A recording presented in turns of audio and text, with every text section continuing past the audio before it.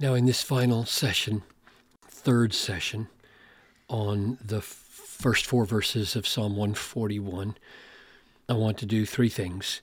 I want to clarify something that might have been unclear or misleading last time concerning the incense over here. And I want to step back and ask two questions and illustrate for you the kind of reflection on a psalm that you can do after you have done a lot of analysis like we've done in the last two sessions, and then close with a reference to Jesus and how he relates to the answer to this prayer. So, Father, in regard to those three things and anything else you might be pleased to do for our souls and for your glory, come and guide me and help me and all those who are looking at this with me, I pray. In Jesus' name, amen. O Lord, I call upon you. Hasten to me. Give ear to my voice when I call to you. Let my prayer be counted as incense before you, and the lifting up of my hands as the evening sacrifice. And I said that this implies he wants his prayer to be pleasing to God, because incense would be a sweet smelling aroma in the temple of God, and that use of the word temple might have thrown some of you off, because you're thinking, wait a minute, this is by David, and Solomon, David's son, was the one who built the temple. And Pastor John kept talking as though David wanted to be counted as though he were near the temple where they offer incense and near the temple where they offer sacrifice. And I was using the word temple very loosely, the way, say, it was used in 1 Samuel 1:9 with regard to Eli and the temple, or 3:3. But technically, I probably should not have been using the word temple, but maybe tent or tabernacle, the place where incense was offered before there was the major temple that we know of as the temple in Jerusalem. So just that clarification for using the word temple here as the place where David wanted God to think of him as being, drawing near to God in his habitation, namely the temple. Now, here are the two questions. We'll start with number one. I'm stepping back. We've done our analysis, and I'm troubled by something. And that's what a question is. A question is you see something that seems troubling or perplexing, or you don't understand it and you want more insight. And so you ask the question. And my question is, if he's praying concerning, don't let my heart incline to evil, not to evil words coming out of my mouth, and not to evil deeds that might emerge from my hands, why does he even need to pray? Verse 3, God, set a guard over my mouth and keep watch over the door of my lips. In other words, if you're going to fight the battle at the level of the heart, which gives rise to evil words, why ask God to also do battle at the level of the mouth? I mean, the few inches between the heart and the mouth, if you solve this fountain problem by praying that God would not let it happen, then you don't need this. That's my question. And this isn't the only place where these two levels of spiritual battle are spoken of in the Bible. And here's my approach to that kind of question. My approach is to say, all right, that's the way it is. David, inspired by the Spirit, is modeling for me how to think and how to pray. And he's saying, God, fight anything that might want to come out of my mouth and keep it from coming out, even if it did get released from an evil heart. And then he's adding, and oh God, work in my heart too, so that it's not even released.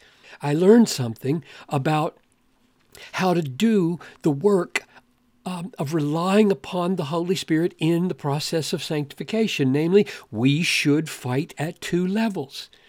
Yes, we are going to fight always and primarily at the level of the heart. Jesus said, in Matthew 15, what comes out of the mouth proceeds from the heart, and this defiles a person. For out of the heart come evil thoughts and murder and adultery and sexual immorality and theft and false witness, which is kind of speaking, and slander, which are words. In other words, Jesus wanted us not to be like the Pharisees. The Pharisees were whitewashed tombs. That means they cleaned up their language and they cleaned up their deeds, and they did not clean up their heart. They were dishes that had been washed on the outside but not on the inside. And so, yes, the battle here should be mainly fought at the level of the heart. But it would be unbiblical to say, if we do that, we don't need to do this, because in this age we never are so perfected in the heart that the heart never produces words or deeds that are about to come out of the mouth or about to be performed by the hands. And yet God intervenes through our hearts, and the heart has enough help from the Lord to at least say, don't say it. You might feel it. You might be angry as all get out. You might be resentful. You might be self-pitying. You might be depressed. And the thing you're ready to say is pure sin, and you stop it. And that's good. That is not hypocrisy. What would make it hypocrisy? Well, hypocrisy is if you're saying, I say it, I feel it, I don't care if I say it and feel it, I just don't want anybody else to know I'm feeling this because I care about keeping up a good front with other people. No, that's hypocrisy. But the saint doesn't say it that way. He doesn't work that way. The saint says, oh God, I'm sorry. I feel these feelings coming out of my heart. I'm sorry. I'm tempted right now to say something so envious or so slanderous or so vengeful. And please, God, I'm not going to say it. You've given me the grace not to say it. I'm sorry. And he repents. That's a beautiful thing, both because you are sparing the other people the damage, and because you're stepping in the right direction with at least that much grace in your heart to stop it. So that's my answer to the first question. Should we battle both at the level of the heart and the mouth? And my answer is absolutely we should, because that's what David is doing here. But we prioritize the heart because it gives rise to the mouth. And there is a way to fight at both levels without being a hypocrite. And my last question is to focus on do not let... I'm going to go ahead and clear this so that you can see it more clearly. Do not let my heart incline to any evil, which raises the whole question about, am I in charge of the inclinations of my heart? Or is God, you, Lord, you do not let my heart incline? Who's in charge of the inclinations of my heart? Which, of course, raises the huge question of the freedom of the will and human accountability and responsibility and the sovereignty of God. Those are the kinds of questions that you step back, having done all your work on a text like this, and you go ahead and you ask them, what does this text teach me? Well, this text assumes the truth of Proverbs 21:1. The king's heart and everybody else's heart is like a stream of water in the hand of the Lord. He turns it. He inclines it wherever he wills. So when we will a thing, God is willing that we will it. God governs the heart. And so when David prays here, he's assuming that. In fact, the Hebrew behind this is even more striking. It says, do not cause me to incline to any evil. Just like in Jesus' prayer, lead me not into temptation. So what do we learn here? We learn God is sovereign over my heart. God does govern. God governs my inclinations, my desires. And what should we take away from that? Well, Let me just list off the obvious things. David clearly says that does not in any way lessen his capacity to be pleasing to God or displeasing to God. He wants his prayer to be like incense.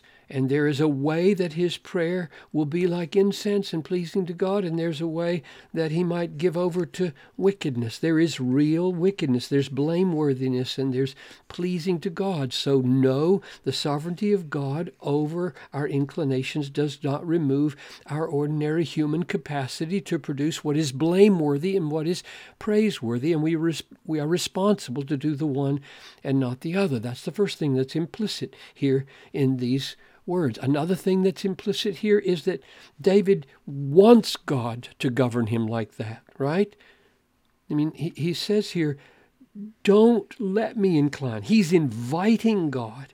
He's yielding to God. He's happy that God would take charge of his will because he knows as a fallen sinner, if God leaves him to himself, his heart is going to incline towards wickedness over and over. That's our only hope as redeemed sinners, is that God himself works in us to overcome our negative, wicked inclinations. And another thing that's implicit here is that this truth about God's governing our inclinations doesn't make prayer worthless. It makes prayer wise. In other words, David is praying, hasten to me, hear my voice, be pleased with what I pray. And then he's going to go on and ask him to do things because he believes God, in fact, can do these things. When he asks help from his enemies or help for himself, God, because he's sovereign, can answer prayer. It's not that the sovereignty of God makes prayer worthless. It makes prayer wise and possible. And so in response to all of this, God does, in his sovereignty, hasten to us when we cry to him. He does hear us when we cry to him. And he does satisfy us with a delicacy far better than the delicacies of the wicked, namely himself. He does incline us to himself as, or to you, to God here. He inclines us to God as our supreme delicacy. So let's pray this way, and let's pray this way in the name of Jesus. And why do I say that? Because when you get to the New Testament, Paul taught for all the promises of God find their yes in Jesus. That is why it is through him, Jesus, that we utter the amen. In Jesus' name, amen, to God for his glory. The reason we close all of our prayers now with in his name, through him we utter the amen. In Jesus' name, amen, is because all the Old Testament hopes, all the Old Testament promises that David was looking forward to, we now know have been purchased by the blood of Jesus, so that we pray always and we hope always in Jesus' name.